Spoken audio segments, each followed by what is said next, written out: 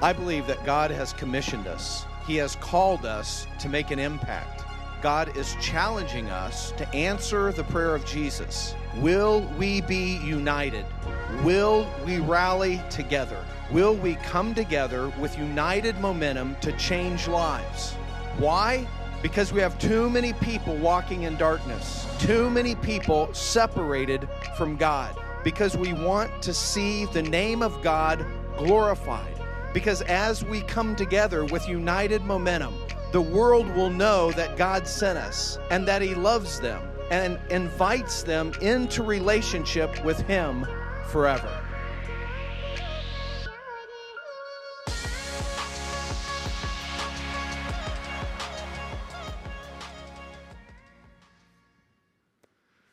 Well, hopefully you guys are having a great weekend. How many of you are planning to watch the Super Bowl tonight?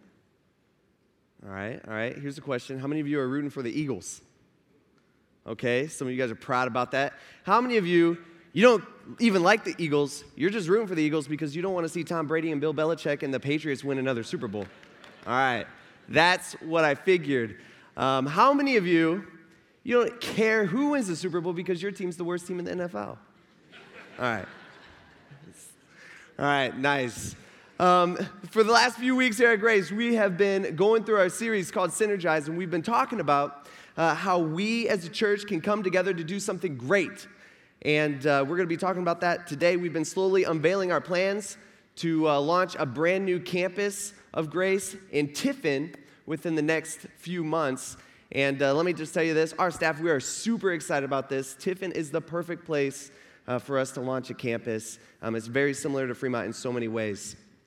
The main reason why we're doing this is to complete our goal, which is to reach as many people as we possibly can for Jesus. All right, to do whatever we possibly can to reach as many people as we possibly can to Jesus. But we cannot ever accomplish that goal without this one thing called unity. All right, unity. And that's what I want to talk about this morning. A few years ago, I was working here. I decided I want to go back to school to get my MBA.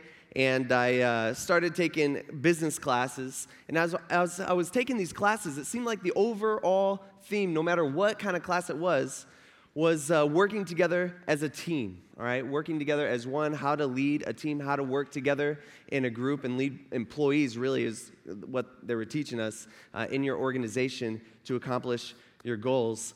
And one of the main concepts, and actually this is kind of a famous quote within the business sector, I believe, it goes along these lines. It's, if you could get everybody in your organization rowing in the same direction, right, you could dominate any industry in any market against any competition at any time. Think about that for a second. If you could get everybody in your organization just rowing in the same direction, you could dominate any industry in any market against any competition at any time. It's a business concept. I've had the privilege of experiencing the opposite effect of this in my time. A few years ago, I was working with middle school students. We took a group of middle schoolers down to a summer camp, and one of the things that we did at this camp for one of the afternoons was we would go rafting, right? And it wasn't dangerous rafting. There's no whitewater rafting. It was actually like the river's like this deep. We didn't tell the kids that. So we go rafting. All these kids are getting their paddles, they're all pumped, and these 5 middle school girls, they're 6th graders and 7th graders, come up to me and they say, Pastor Zach, can you be in our raft? And I'm like, yeah, it's probably good you have an adult in your raft anyway. All right, I'm in. And they get their paddles. Their paddles are like taller than they are. You know, we all jump on this one raft, and the raft people, they push us out in the water. All right, as soon as we get out in the water, I mean, the girls are just going crazy. Some are rowing the wrong way. Some are rowing the right way. We're going in a circle. We're not going anywhere. All right, there's one girl who's just skimming the top of the water and hitting the girl behind her in the face. It was dangerous. Literally, my life was in danger. If you give a paddle to a middle school girl, it automatically becomes a weapon. All right, it was crazy. It took us, that trip was supposed to be 2.5 hours long. It was only 7 miles. It's not very long. It took us over 5 hours to get to the end. All right, let's be honest here. After about 15 minutes, there's only one person in that raft paddling, and it's me. But That's what this concept's about. If you could get everybody on the same page, you could dominate. All right, if everybody's doing their own thing and they're not working together, you're not going to get anywhere very fast. That's completely true in business, and I believe that's true in the church as well. It's impossible to do anything significant by ourselves. For example, let's just take our church. This morning, we have 231 different people volunteering to make our church go. Think about that, 231 people. On a monthly basis, our church, we have about 875 serving opportunities. As me, Jeremy, and David were going through this, we were realizing that there's only about 500 people who fill those spots. All right, we got a bunch of open areas that we need help in. I mean, the pastors, we can't do it all. We can't park all the cars, greet all the people as they walk in, serve coffee, do all the children's program, lead worship, and preach every Sunday. And then at the same time, we're doing this at all our other campuses. It's impossible. Literally, our church, Grace Community Church, it rests on your shoulders. All right, you guys are the ones that make this thing go. It takes a body of people to accomplish that, and it takes a certain level of unity. Now, before we jump into unity today, let me just say this. All right, let me clear something up. Unity is not the same as uniformity. All right, they're not the same. All right, we have strength in our differences. God has created us differences. Actually, it's our differences that give us the ability to reach different people. If we were a church and we're all the same kind of people, we'd only be reaching one kind of people. We'd be really good at one or two things, and we'd be terrible at the other things. That's not how the church is supposed to be. See, we all have the same value, but not everything in our life is going to be equal. Some people, they just can't they just can't get that. That really bothers them that not everything in our life are going to be equal. I mean, we're all different. We all know that. We have different experiences. We have different backgrounds. Some people in here are wealthier than others. All right, God's going to give you different opportunities than He's going to give me. I understand that. The Bible tells us that He gives us all different gifts and abilities, and He does that for the church. God made us that way, and that is actually the reason why unity, especially in the church, is so important. See, some people can do stuff that I cannot. For example, the nursery, right? I can't do the nursery. I'd be terrible as a volunteer in the nursery. People are different. Some of you ladies, you love crying, sick, snotty babies. You're all into that. I don't understand. My wife is completely different from me. She loves babies. If one of her friends has a baby, she wants to go that day, the day of his birth, and see the baby. Just look at it or hold it. I promise you, ladies out there, I will never, ever ask to hold your baby. I don't care. Not that I don't like your baby, I just don't know your baby, okay? It just freaks me out. You can eat, they're easily, you can hurt them easily. But as I, on Sunday mornings, walk to the student center, I walk past the nursery and I look in those big windows, what do I see?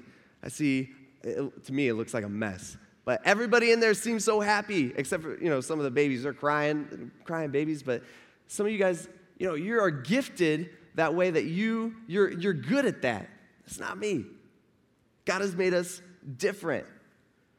The Bible tells us that the church is many parts that work together to make one body.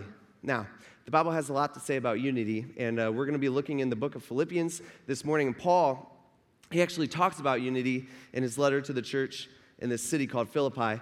And I've said this before, but anytime you're reading the book of Philippians, you have to remember that Paul, he deeply cares for these people. He knows these people. These people are his friends. Paul's actually the guy who started this church. All right, so whatever he's saying to the Philippian church, he means it. He really, really wants them to understand.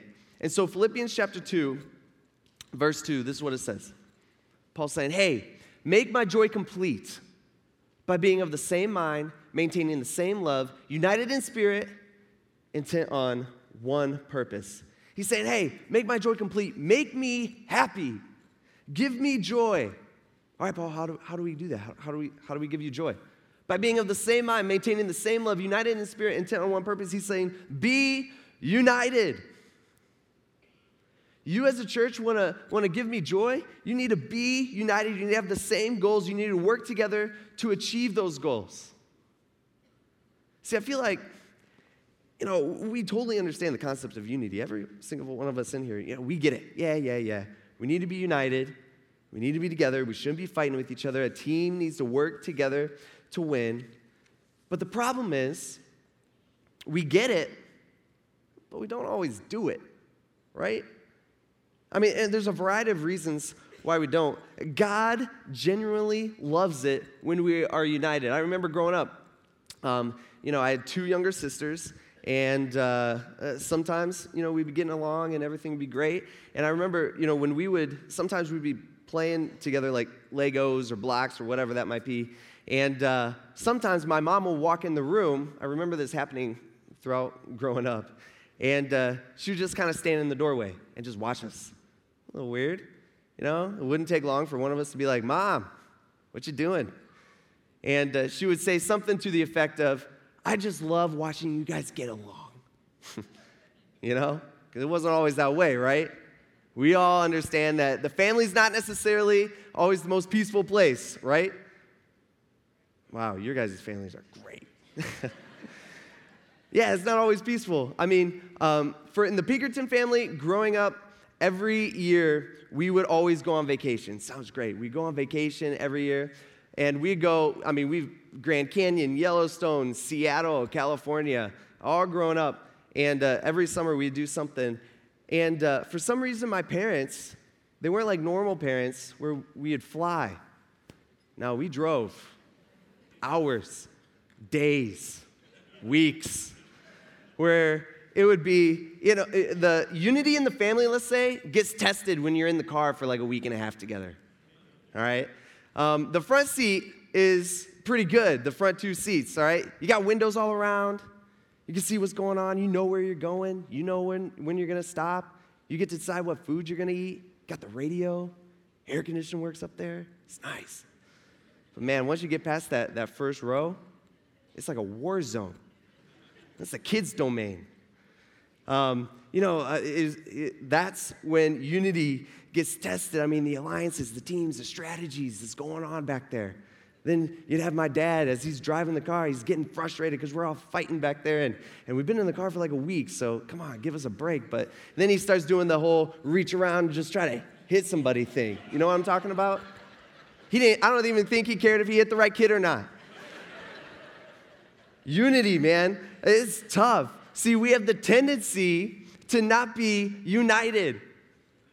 All right, it's in our human nature. And so the question that we should be asking ourselves is, all right, so we need to be united. How? How are we supposed to do that? Because unity is tough. We get it. We understand what it is. But how are we supposed to do that? Paul actually answers this in the next verse. Actually, he lists a few things out. First, he says, do nothing from selfishness or empty conceit. Really, I feel like the better translation from the Greek, and a lot of translations have this, is do nothing from selfish ambition and empty conceit. Do nothing out of selfish ambition. What's he saying? Kind of the dumbed-down version is, he's saying, hey, don't compete. Don't compete with each other. All right? Now, I'm all for competition. I love competition. All right? I'm competitive. Sometimes I'm too competitive. I hate competing against somebody who's not competitive because it's no fun when we beat you. All right? One team versus another. That's good. That's not what Paul's saying here. What we need to understand is that any team is brought down when members of that team compete with each other. Any team is brought down when instead of working together, they decide to compete with each other. You're not going to do anything. All right? Any family is brought down when mom and dad compete with each other. All right? And by the way, kids are good at that, right? They're good at pitting mom up against dad. We've all been there because we've all been kids before where we go to mom and say, hey, mom, can I do this? And mom's like, no. Man, all right, mom, I'm going to go ask dad, right? Kids, they're not even trying to hide it. You know, they're not trying to hide it. Kids are great at trying to divide mom and dad. And anytime mom and dad compete, there's going to be problems in that family. All right? Anytime church members compete, there's going to be issues. And anytime church ministries compete within each other, there's going to be big problems in that church. We need to be unified, right? Do nothing out of selfish ambition, he's saying. Don't compete with each other. But there's more. In this next part, go back one, if you would. He says, do nothing out of selfishness or selfish ambition, really, or empty conceit. What's he saying there? What's empty conceit? He's saying, hey, refuse to compete with each other and don't do anything out of pride. All right, now, if you think about this, there are a lot of things that we do in life that's solely based on our pride, that we do only because of pride. All right, a lot of us, we're constantly comparing ourselves to others. Why? It's because of pride. All right, some of us, what we do, actually some of you, you openly criticize people and you don't care who knows it. You don't care if that person that you're criticizing knows. You don't care if anybody around you knows. You're openly criticized. You openly criticize. Some of you, all right, you don't openly criticize just people. Some of you openly criticize the church. All right, some people do that. It's not good. All right, but most of us, this is what we do. We're very sly about it and we're very slick about it, you know. We don't necessarily openly criticize. We just throw little shots in there, here and there, just little ones, you know, just little jabs at each other, where it's like, hey, did you hear so-and-so got a new car? Yeah, I heard that. Man, it's a really nice car. Yeah. Man, that's a lot of debt. You know? Or hey, did you hear so-and-so got that promotion? Wow, yeah, this is a big promotion. Yeah, that's huge. Man, that's going to be a lot of hours they're going to take away from their family. You know, we throw these little jabs in, we disguise it, but we throw these little jabs in, and really what we're doing here is we're pushing ourselves up while we're pushing other people down. It's actually double bad, because not only are we saying, hey, I'm better than you, or maybe it's just, I'm better than you think I am, but not only that, but we're slamming somebody else. We push off people. All right, that's what pride does to us. We try to bring others down to elevate ourselves up. That destroys unity. It destroys it. Right? And we as a church, I feel like we do this all the time. We as people, including myself, we do this all the time. And a lot of times we don't even realize it. See, we're a team. We cannot be letting pride ruin our relationships. And the reality is that there's people in here, you've already let this happen. The reality is within a church our size, that there's people in here that you've already allowed your pride to ruin your relationship with somebody else in this room, or somebody else that goes to church here. God's saying you can't have that. You're not unified. Unity and pride do not go together. Unity and competition do not go together. You can't let pride get in the way of our goal. See, we need to recognize our pride, which is hard, and we need to choose not to compete. That's what he says. He says, do nothing from selfishness or empty conceit, but with humility, dang it, that's tough, of mind, regard one another as more important than yourselves. Do not merely look out for your own personal interests. We're good at that, all right? But also for the interests of others. He's saying, hey, don't compete with each other. Don't have pride. You actually need to have the opposite of pride. You need to have this thing called humility. Right? And let me just clear something up about humility, because some people just don't get this. Humility is not viewing yourself as worth less than others. All right? Does that make sense? Does that make sense? Humility is not viewing yourself as worth less than others. Some people, it seems like, they go around and they have a low self-esteem and they want people to know about it. You know, they go around, they complain about their life. Oh, wow, your life is so much better than mine. Oh, man, can you believe this happened to me? Oh, this happened to me, yesterday. Oh, my life. That's not humility. Right? Humility is not viewing yourself as worth less than others. It's really not thinking about yourself at all. And basically what Paul's saying is, whenever you are around people, you need to act like you're the lowest one there. All right? Whenever you walk into a room, you need to act like you're the lowest person in that room. Whenever you walk into your home, you need to act like your husband, your wife, your kids are more important than yourselves. All right? Whenever you walk into the workplace, like tomorrow, you need to act as if everyone in the workplace is more important than yourself. Even that person that you cannot stand. They're more important than you. You need to act that way. Whenever you walk into church, you need to act as if we as a church, everybody, is more important than yourself. That's what humility is. It's an attitude. It's something on the inside. That's what he says next. He says, in verse 5, he says, have this attitude in yourselves. which was also in Christ Jesus. See, it's an attitude. It's all on the inside. We're really good at putting up a front and saying, hey, all right, everything in my life's good, or hey, I'm really humble, right? We're good at that. All right, well, we're not good. What Paul's saying, what we need to really focus, not on the outside, we need to focus on the inside because that's what changes the outside. It's an attitude. All right, and listen, I get it.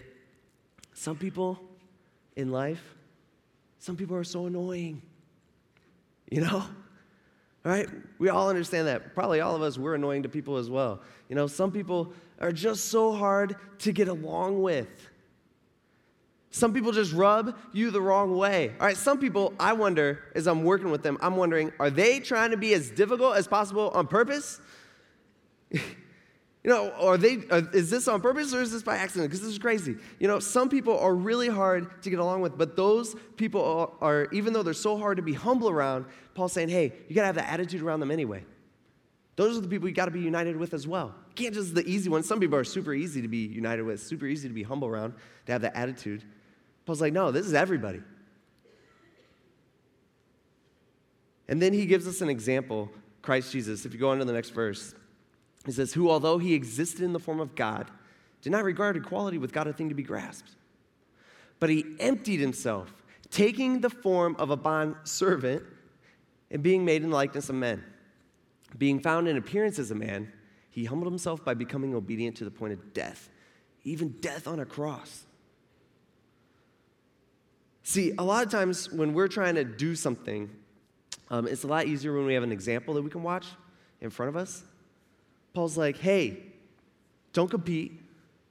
Don't have pride. Instead of pride, you need to have humility, right? And he's like, hey, I'm not leaving you hanging. Here's your example, Jesus. Right here, Jesus is your example. Right? He's the perfect example. I mean, think about it. He left heaven. He didn't have to. He took the form of a man. He didn't have to, right? He limited himself. He took, when he came down as a man, he humbled himself. And Paul's saying he humbled himself even to the point of death. That's how humble he was. He served. He was a servant. And not just that, he's saying even to the point of death, he's saying even death on a cross, even the worst death, excruciating death. What's crazy is before Jesus died, he actually prayed for us here today. In John chapter 17, verse 20, check this out. So this is Jesus praying to the Father. He says, I do not ask on behalf of these alone. He's talking about his disciples. He's there. He's praying for his followers. I do not ask on behalf of these alone, but for those who also believe in me through their word. He's talking about us today. Grace Community Church, February 4th, 2018. He said, I'm also praying for them, that they may all be one, even as you, Father, are in me and I in you. That they also may be in us so that the world may believe that you sent me. All right, isn't that crazy just to think about that Jesus 2,000 years ago was praying for us here today? That he was praying for us. He was thinking about us. He wanted unity for us. It's funny because we are always asking Jesus for things, right? I mean, we're always asking Jesus for things. We're praying, and God, could you give me this? God, if I could only afford this, or God, help, this person's sick, help them to feel better. We always are asking Jesus for things. We're always asking Jesus to answer our prayers. But here, check this out. We have the opportunity to be a part of the answer that Jesus prayed for today. Here, Jesus praying for us, we can be a part of the answer that Jesus prayed for. How? By being one, by being unified. Why? Well, why is this important? Who cares? What's the big deal? So that the world may believe that you sent me. That's the reason. So that we could reach people, so that we could save people from the reality of hell, which, by the way, so many of us, including myself, we have family and friends who are on the path to hell. We don't like to think about it. We don't like to view it that way, but it's true. It doesn't make it wrong. All right, that's the point in our life. That's what Paul was saying in the very first verse that we looked at. He said, hey, we need to be intent on one purpose. That's our one purpose, is to help people find God. That's our point in life, not to compete with each other, not to have pride, not to build ourselves up while putting others down, not to push off each other, but to act as if, or not to act like we were better than others. All things, by the way, let me just say that we want, because of our human nature. We want, that's who we are. But that's not what Christians are about. We should be about doing whatever we possibly can to reach as many people as we possibly can for Jesus. If you actually take what Jesus is saying here, so that the world may believe that you sent me, let's flip that for a second. Let's just ask that in a question. How are people supposed to come to God when they see his people fighting with each other? Who would want that? Why would anybody want a relationship with God when they hear stories or see God's people fighting with each other in the home? Who would want that? Why would anybody want to come to God or want to start that relationship with God when they see God's people or people that claim to be God's people in the workplace fighting with each other? Who? Why would anybody want to come to a church when they see the people in that church or they hear about the people in that church fighting with each other? What person in their right mind, what person with any common sense would want a relationship with God when they see disunity among God's people?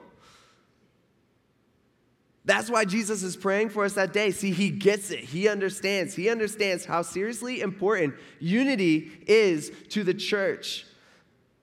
And I feel like there's people out there where you're like, yeah. You know, I hear you, Zach. I understand. We need to be unified. I need to treat people better.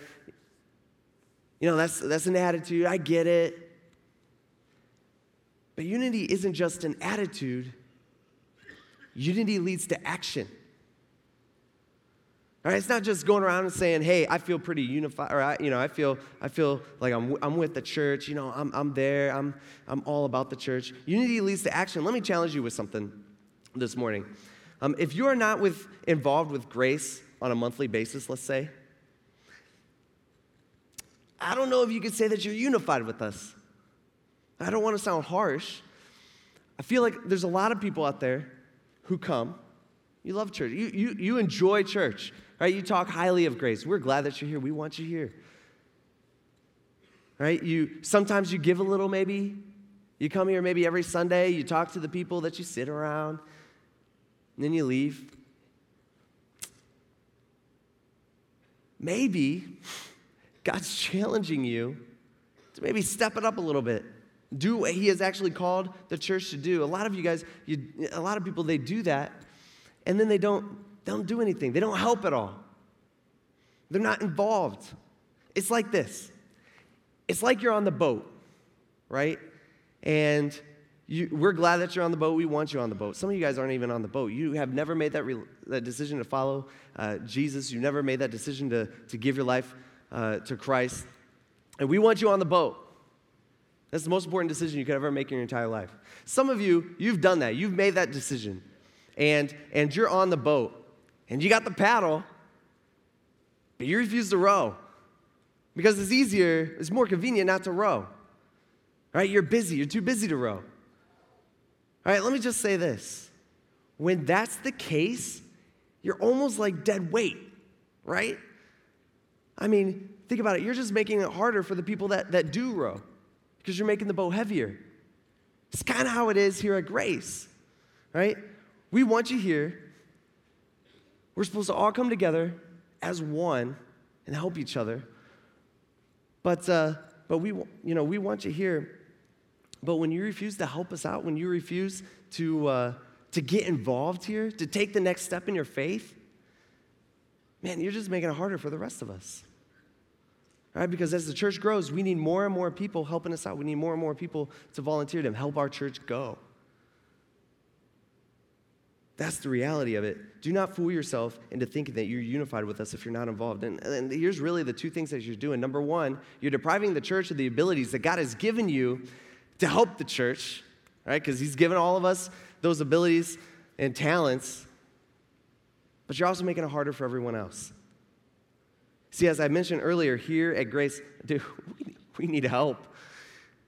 All right, we've got 875 serving opportunities a month. We only got 500 people that are doing anything. Right? God has designed us to fit within church ministry. He has designed us. He has given us abilities and strengths to help the church. That's what the Bible teaches us. And as we get ready to launch this Tiffin campus, again, perfect opportunity for us. We're all pumped on staff. But when we get ready to launch this campus, man, we're going to need help. See, some of those 500 people that are doing stuff here every month, right? Some of those people are going to go over there and help. That's going to leave even more holes over here. We need help. We have to come together as a church in order to dominate, right? In order to reach people, in order to reach our goals. And so for the next couple years, man, it's all hands on deck here at Grace. All right, we need your help, not just there, but also here. And so my challenge for you is to change the attitude in your heart. And I have to do this as well. You know, this is all of us. Choose not to compete with each other. All right? Choose to get rid of pride. Instead of pride, have humility in your life. And choose to work together, and it takes action. See, if we all come together and if we all row in the same direction, man, God's going to do something crazy here in Fremont. God's going to do something great in Tiffin. God's going to do something that we've never thought of before in Northwood, in Paulding, in Bloomville. We just got to row together. Let's pray. Dear Lord, God, we thank you for loving us. God, sometimes it's hard just to jump into something. Sometimes it's hard to choose to be involved. Freaks us out a little bit. God, we ask that you'd help us to take the next step in our faith. God, that we'd remove the competition from our lives, that we remove the pride from our lives, and that instead of that, we'd have humility. God, we love you. We thank you. We pray for our church that it would continue to grow and that we would be unified. We ask this in Jesus' name. Amen. All right. We'll see you back here next week.